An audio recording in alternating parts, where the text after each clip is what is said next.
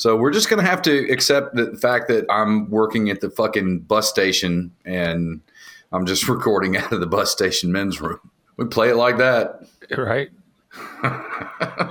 Is a nice bus station sound. All right. Oh, can we get some ambient bus station? Yeah, if we get some bus station noise. Hey, motherfucker.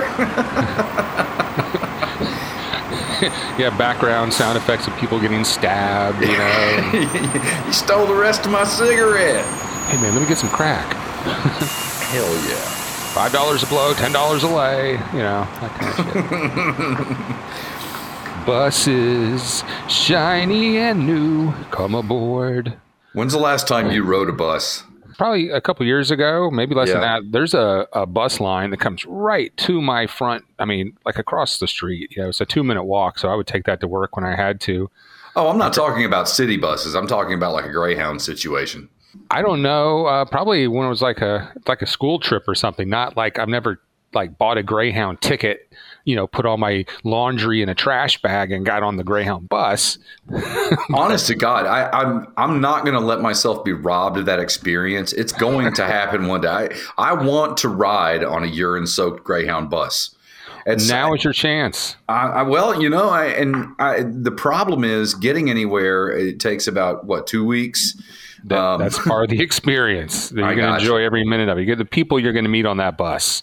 And you know, they closed the damn bus station in Macon. And that really is a shame because I enjoyed, you know, if you remember way back when we used to call the Macon in the middle of the night and fuck with the bus station transients, man, I really got a kick out of that. That was that was a social strata that I just don't think I'll ever meet.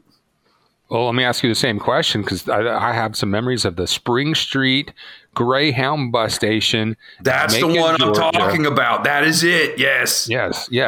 I've been there. I remember picking Stud Boy up there, and I remember, you're going to love this.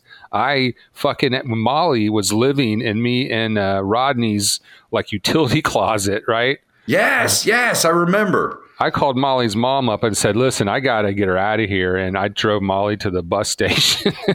See ya.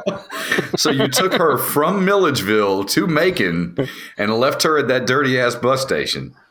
Yep. I put her on the bus to send her home. Oh my God. She was a hot mess, you know.